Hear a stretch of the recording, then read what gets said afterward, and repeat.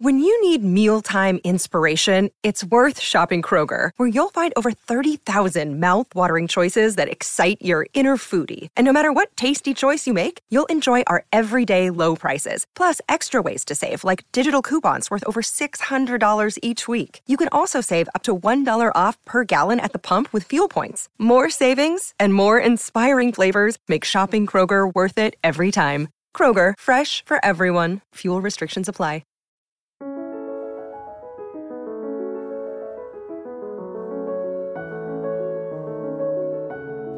Hello, and welcome to the French History Podcast.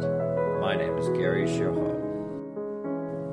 Episode 9, Gaul Before the Fall.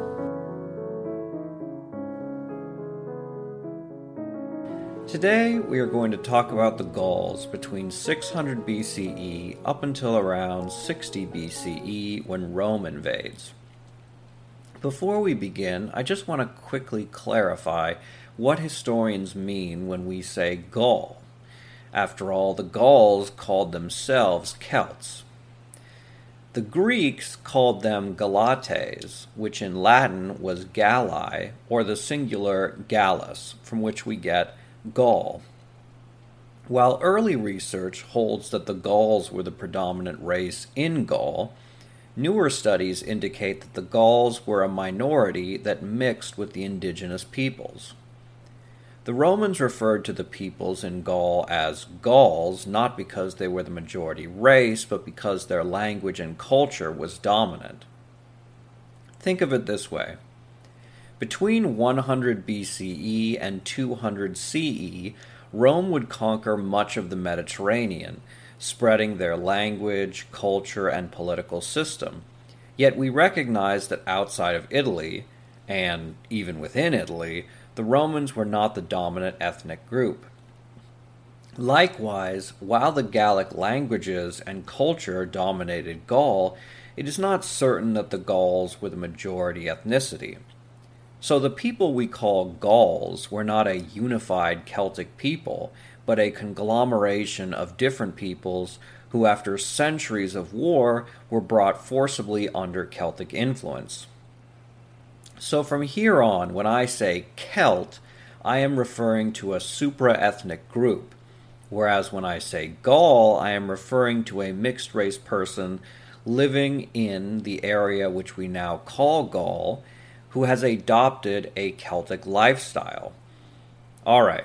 Are we all good and confused yet? Fantastic. The Gauls were taller than their Greco-Roman counterparts and had white skin, blue eyes, and many had blonde or red hair. The Massalian Greeks were so impressed by the Gallic figure that they regularly made statues of them, as they appeared exotic to the shorter, olive-skinned, brown-haired, brown-eyed Mediterranean peoples. By all accounts, the Gauls were rugged, physically fit people who strode into battle with relatively light armor. The Greeks viewed the Gauls as unsophisticated and simple, yet in harmony with nature and lacking the decadence of civilization. To use an anachronistic trope, the Greeks viewed the Gauls as noble savages, much as Europeans did of Native Americans 2 millennia later. Physically fit, yet simple, morally, and untainted by modernity. On the other hand, the Romans didn't share the Greek appreciation for the Gauls.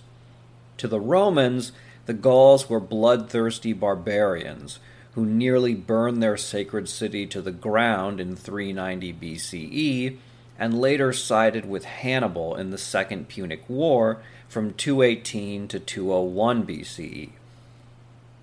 Unlike the Greeks, the Romans did not respect the physical prowess of the Gauls, but hated and feared them. The Latin phrase for a call to arms was tumultus Gallicus, which translates to an outbreak of Gauls. Clearly the Gauls were a specter that haunted the Roman mind for centuries, as Latin words for Gaul evoked terror and ruin. Here I want to go off on a small tangent that I think is truly fascinating and will tie into the broader story, I promise. In the 300s BCE, a group of Celtic tribes related to our Gauls traveled southeast into the Balkans. In 279 BCE, they attacked the Greek city of Delphi. Apparently, the oracle saw that coming, and Delphi successfully repelled the attack. These Celts then traveled eastward into central Anatolia and settled in a land the Romans later called Galatia, or Land of the Gauls. And yes, Paul the Apostle's epistle Galatians was written to these Celtic peoples who inhabited central Anatolia. I didn't mean to get too sidetracked. I just think it's interesting that these Celtic tribes moved out from Switzerland, one into modern-day France, the other into central Turkey, and established their own cultures there, and were roughly called the same thing, which is Land of the Gauls, one being Gaul itself and the other being Galatia. So, why were the Celts moving into Gaul, northern Iberia, Albion, which is the old name for Britain, and as far away as Turkey? The first reason, going back as far as the 800s BCE, is that the area that the Celts originally inhabited, around Switzerland, was getting overpopulated. The second reason, by the 300s BCE, a new group was firmly in control of Central Europe that was pushing out the Celtic populations: the Germans. This warlike, populous people controlled Europe from the Rhine River all the way into Eastern Europe. Outnumbered, the Celts migrated into new lands with relatively fewer people, who could be more easily subjugated. For hundreds of years, the Celts of Gaul managed to build up their fortresses without any major incursion from the Germans, who stayed on the eastern side of the Rhine. By the time Germans became a real threat to the Gauls, Gaul had already been conquered by Rome. But that comes later. This episode is about Gaul before the invasion. The Celtic invasion of the land we call Gaul took place around the 6th to 5th century BCE. Archaeological findings give us a clue as to why the Celts were successful in their settling of the land and their displacement of the indigenous peoples. The indigenous Indo-European towns had minor fortifications which held off raiders. Celts, however, were not raiders, but invaders, who came to settle these new lands after much of Central Europe became overpopulated. As such, the Celts could engage in prolonged sieges, and since they were accustomed to war, they overwhelmed the farmers and shepherds who only took up fighting to defend their families and food supply. We've already talked a bit about Celtic religious beliefs, so I won't repeat myself here. If you want to know more, you can listen to our episode helpfully titled The Celts. But I do want to emphasize the fungibility of religious belief at this time. Europe was an almost exclusively polytheistic continent. The Indo-Europeans entered this land with a belief that all forces of nature were part of a cosmological hierarchy, with a king of the gods ruling over a subset of gods, then demigods, then spirits, with humans and creatures on the bottom, that's you, all living on a sentient world which was usually personified as a female deity named Gaia or Terra. As such, religious difference was not the same problem that it would be with the rise of monotheism. Monotheism holds that there is a single God and a single truth, and a fundamentalist interpretation of that belief has led to an incredible amount of violence. Polytheism allows for a certain transubstantiability, where my river deity and your river deity are probably the same or perhaps different aspects of each other. And in polytheism, both of them can be real. After all, I've only known about my river deity because I live by this river, but I suppose in a far-off land where there's another river, there could be another river deity. So probably we're both right, and I can accept your gods into my pantheon, and yes, please don't stab me, thank you very much. One way to think about polytheism and its porous nature is to look at Egypt. Many cities in Egypt worshipped Ra, while others worshipped Horus, but when Egypt was unified, suddenly people worshipped Horus Ra. Similarly, numerous combinations of different gods, such as Osiris Ra and Amun Ra, emerged. When the Greeks invaded under Alexander the Great, Zeus was even mixed in with the local deities. As such, Celtic religion was not so much imposed upon the indigenous people of Gaul, but merged with their own native beliefs. Likewise, when the Greco-Romans impeded on Gaul, they probably mixed their deities as well, since both of them had numerous deities that shared similar attributes, the most notable being worship of the earth itself as a mother of all.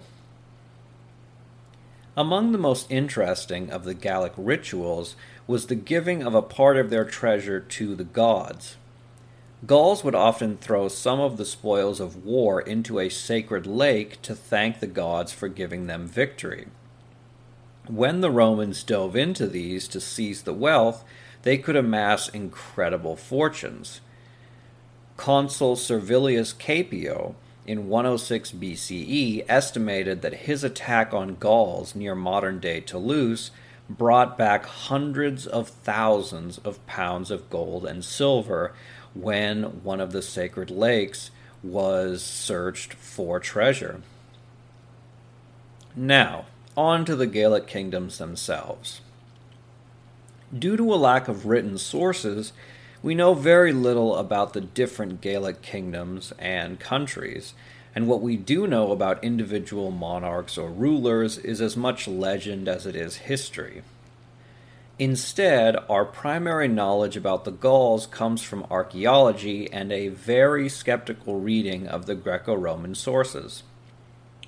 So, as I try to create a history of the Gauls, know that this isn't going to be 100% accurate, but is a mixture of history and myth.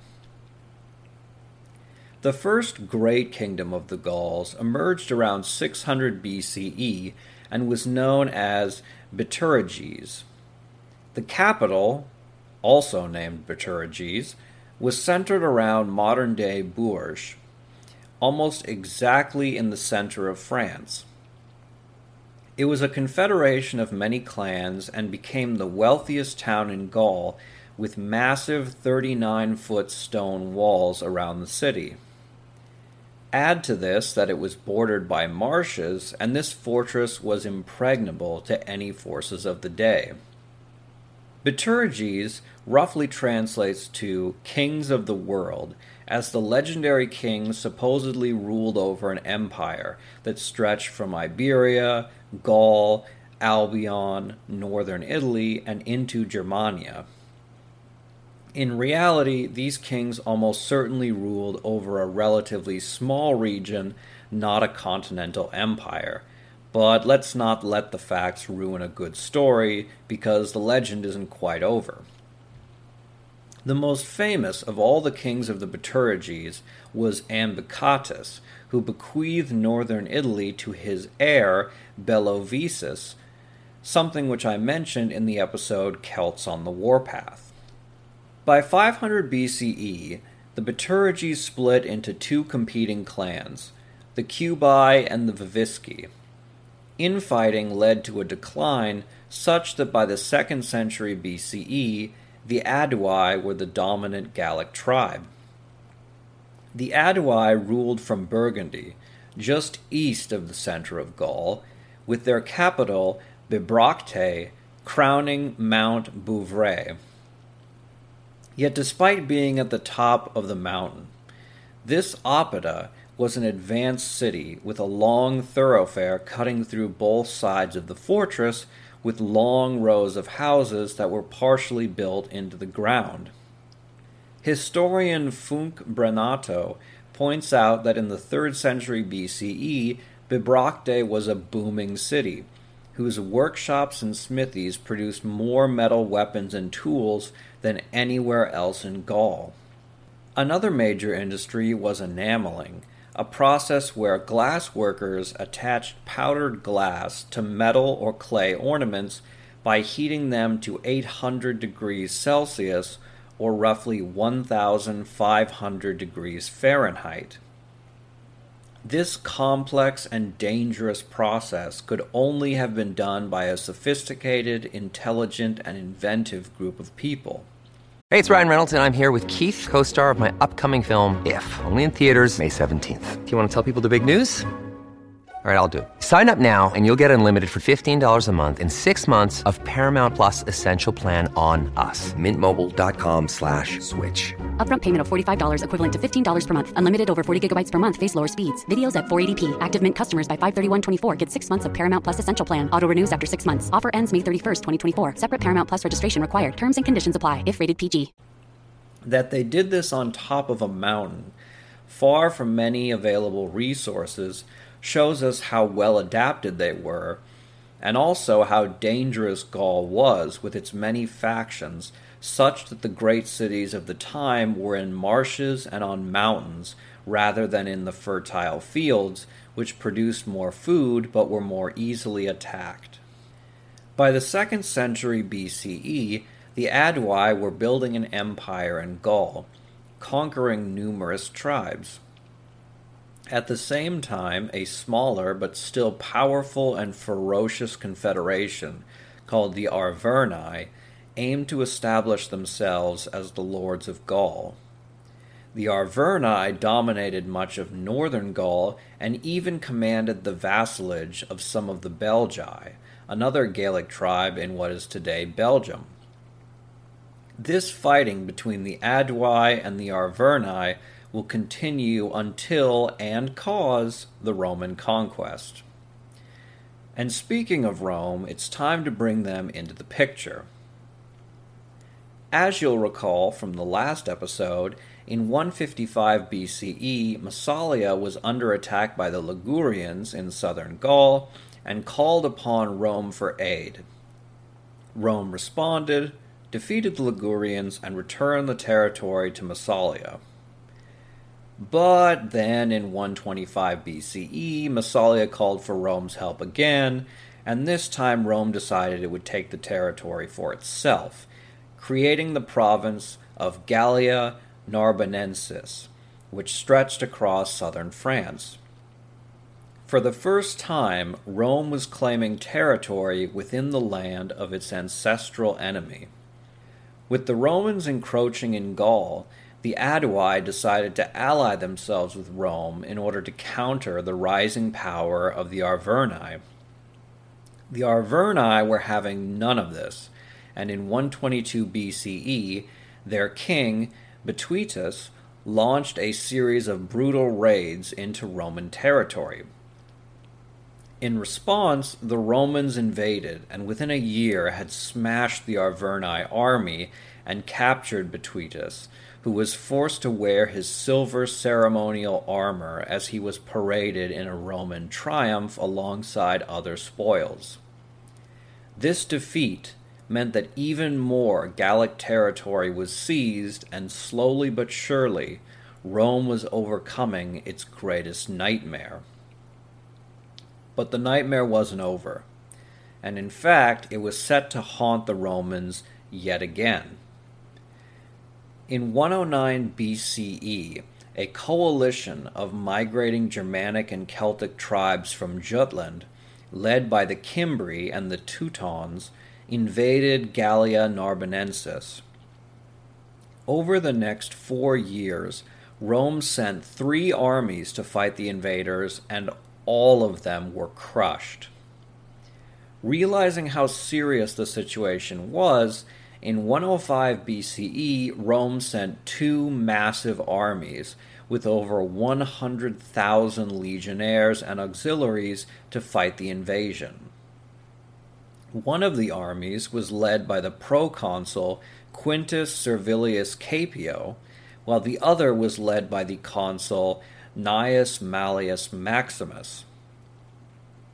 Normally, a professional army of this incredible size could defeat even the largest horde of barbarian invaders. Yet, internal divisions within the army weakened its ability to coordinate. As consul, Maximus should have been the leader. However, Maximus was a novus homo, or new man, meaning that he was the first of his household to hold his position as consul. The prideful proconsul Caepio was from a powerful and established noble family, and refused to submit to Maximus. The result was that the armies camped separately. The two armies even camped on opposite sides of the Rhone River near modern-day Orange when pursuing the Cimbri, endangering their entire force. On October 6, 105 BCE, the Cimbri army appeared, measuring perhaps 200,000 strong. But luck was on the side of the Romans, at least temporarily. The Cimbri, despite their ferocious reputation and recent history of defeating the Romans, were looking to find a peaceful solution to their mutual problem. While the Cimbri were more than willing to kill a Roman or two, the sight of over 100,000 gave them pause. This pause allowed Maximus to convince the rebellious Caepio to move his camp to the other side of the river. But Caepio moved his camp dangerously close to the Cimbri, as he wanted to be able to make the first move and dictate the course of battle. At this point, the Cimbri leader was looking to negotiate peace terms rather than engage in a costly battle that would decimate both sides. Naturally, he appealed to Maximus as the ranking general. Caepio saw this and was outraged, knowing that successful peace negotiations would result in Maximus receiving glory and wealth beyond anything the aristocratic Caepio could dream of. Consumed by rage at this upstart possibly surpassing him, Caepio ordered his armies to attack the Cimbri. While the Roman armies together were outnumbered roughly 1-2, Caepio's army alone was outnumbered 1-4. Now, if you don't understand how warfare works in general, let me explain a very basic rule. In war, from ancient times to present, numbers have an exponential effect on battle. Let me explain. Let's say for a moment I went to a bar with 4 of my friends. While there, we run into 4 members of the podcast on Germany, which is an excellent podcast you should check out. The 2 of us get into a heated argument, at which point a fight breaks out. Now, the French History podcast has 5 fighters, and the podcast on Germany has 4. For the moment, let's assume that each of our fighters are equally skilled, although clearly the French History Podcast listeners are the toughest podcast fans there are. If it's 5 versus 4, then each of our members is going to pair up with one of theirs, while we have one member left over to help in one of the fights. This is absolutely essential to understanding how warfare works. Every human being can only fight one person at a time, Jackie Chan excluded, meaning that this fight with 5 Frenchies and 4 Germans is actually 4 individual fights. 3 of those fights are 1v1s, while one of those fights is 2 Frenchies versus 1 German. What is going to happen, if we assume that all of us are evenly matched, is that the 3 Frenchies, each fighting 1 German, will hold their own. Meanwhile, that one fight, where 2 Frenchies are fighting 1 German, is going to end very quickly, as the two easily defeat that one German. Then what will happen is that the two Frenchies will find themselves without an opponent. Now those two Frenchies will look over at the closest fight taking next to them and assist in another 1v1 fight, turning it into a 3v1. As quickly as that 2v1 ended, a 3v1 is going to end even faster. This frees up yet another Frenchie. Thus a fight between one group of 5 people and one group of 4 people of equal fighting ability isn't going to result in one person left standing. A snowball effect will kick in as the superior numbers of one side will free up more fighters to gang up on their opponents. Thus, a fight between 5 against 4 would probably result in 3 Frenchies left standing and all 4 Germans being defeated.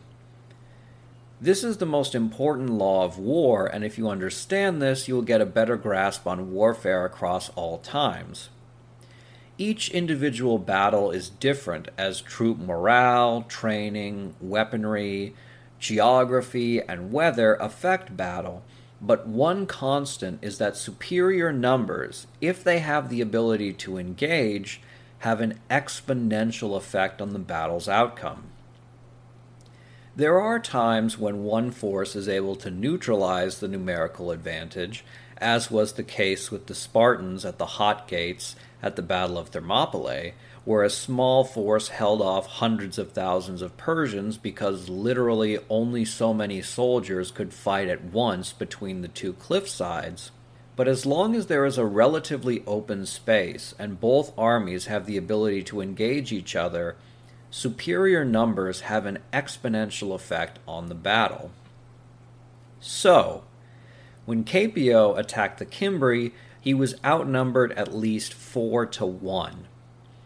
Even with superior Roman training, there was no way this wasn't going to turn into a disaster, as the Roman soldiers on the flanks of the army had to fight off numerous warriors at once while they were being surrounded by the overwhelming force. The result was that Caepio's force was almost entirely annihilated, while killing relatively few of their opponents. At the start of the day, the Cimbri looked like they were aiming for a peace settlement, but now that they had just easily wiped out a massive Roman army, they were filled with overwhelming confidence and bloodlust. Thus they turned on Maximus' army, which was undoubtedly demoralized, having witnessed an equally sized army just get slaughtered. What's worse is that the army had nowhere to run, as they had camped by the Rhone River. The result was an unmitigated disaster, as the Romans were demoralized and surrounded by a highly motivated fighting force that was at this point more experienced than their Roman counterparts, having now destroyed their 4th Roman army in just as many years. Most of the Romans were slaughtered on the field. Many Romans who tried to swim to safety drowned due to the weight of their armor. There were very few who escaped to tell of this disaster, and this was the single greatest military defeat the Romans faced in over 100 years when they were up against the armies of Hannibal. As a result, the Cimbri menace remained to haunt Rome. Yet the Cimbri were not a marauding or invading force. The Cimbri were settlers, looking to find land of their own. As a result, they did not immediately move into Italy. On the contrary, the Cimbri seemed to genuinely want to carve out some space for themselves and didn't want to fight the Romans.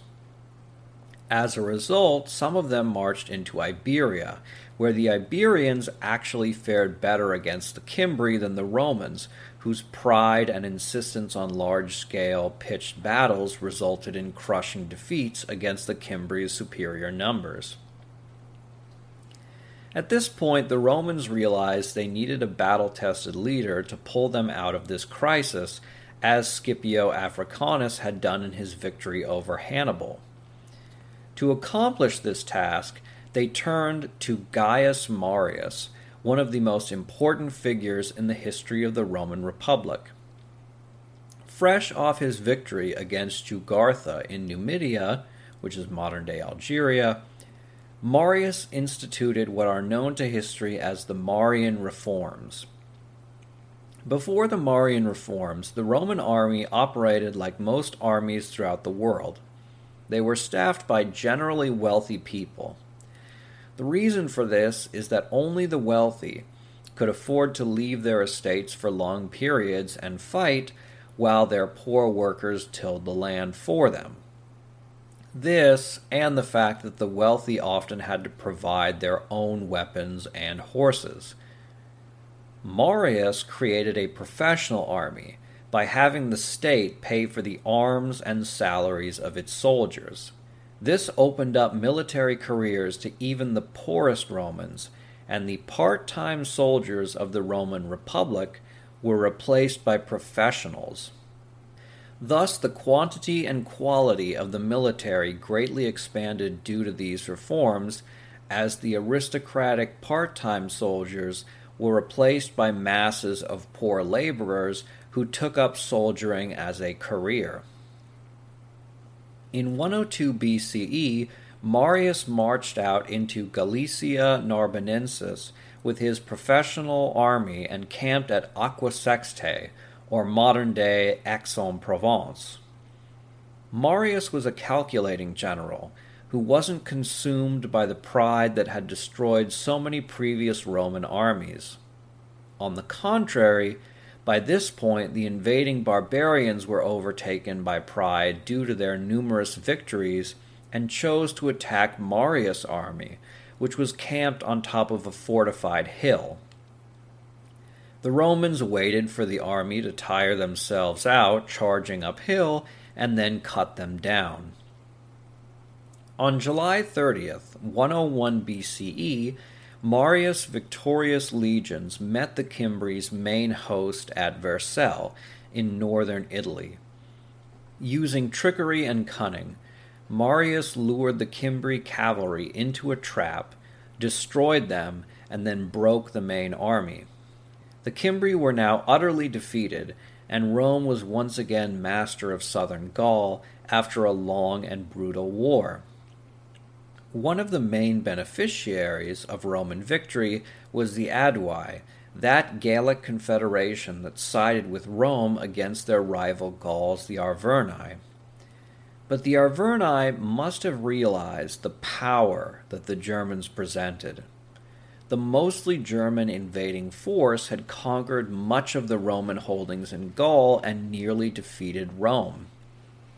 For so long, the Germans had assailed the Celts, pushing them west of the Rhine. But what if the numerous German tribes could be turned against a mutual enemy? This wasn't too far-fetched an idea, as Rome possessed wealth far beyond any other country in all of Europe and was the natural target for barbarians looking for plunder.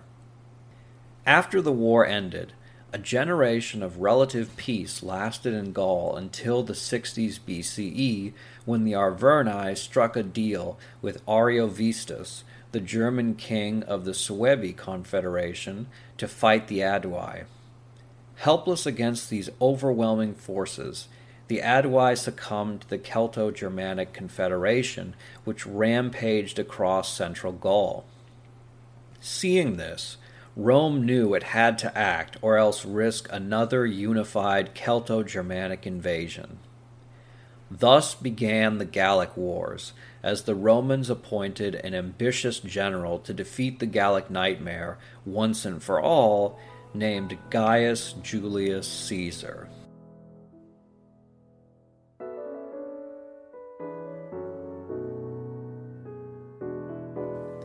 As always, donations keep the podcast going, so if you would like to visit our page and either make a one-time donation or become a Patreon, please consider doing so. Thank you very much for listening.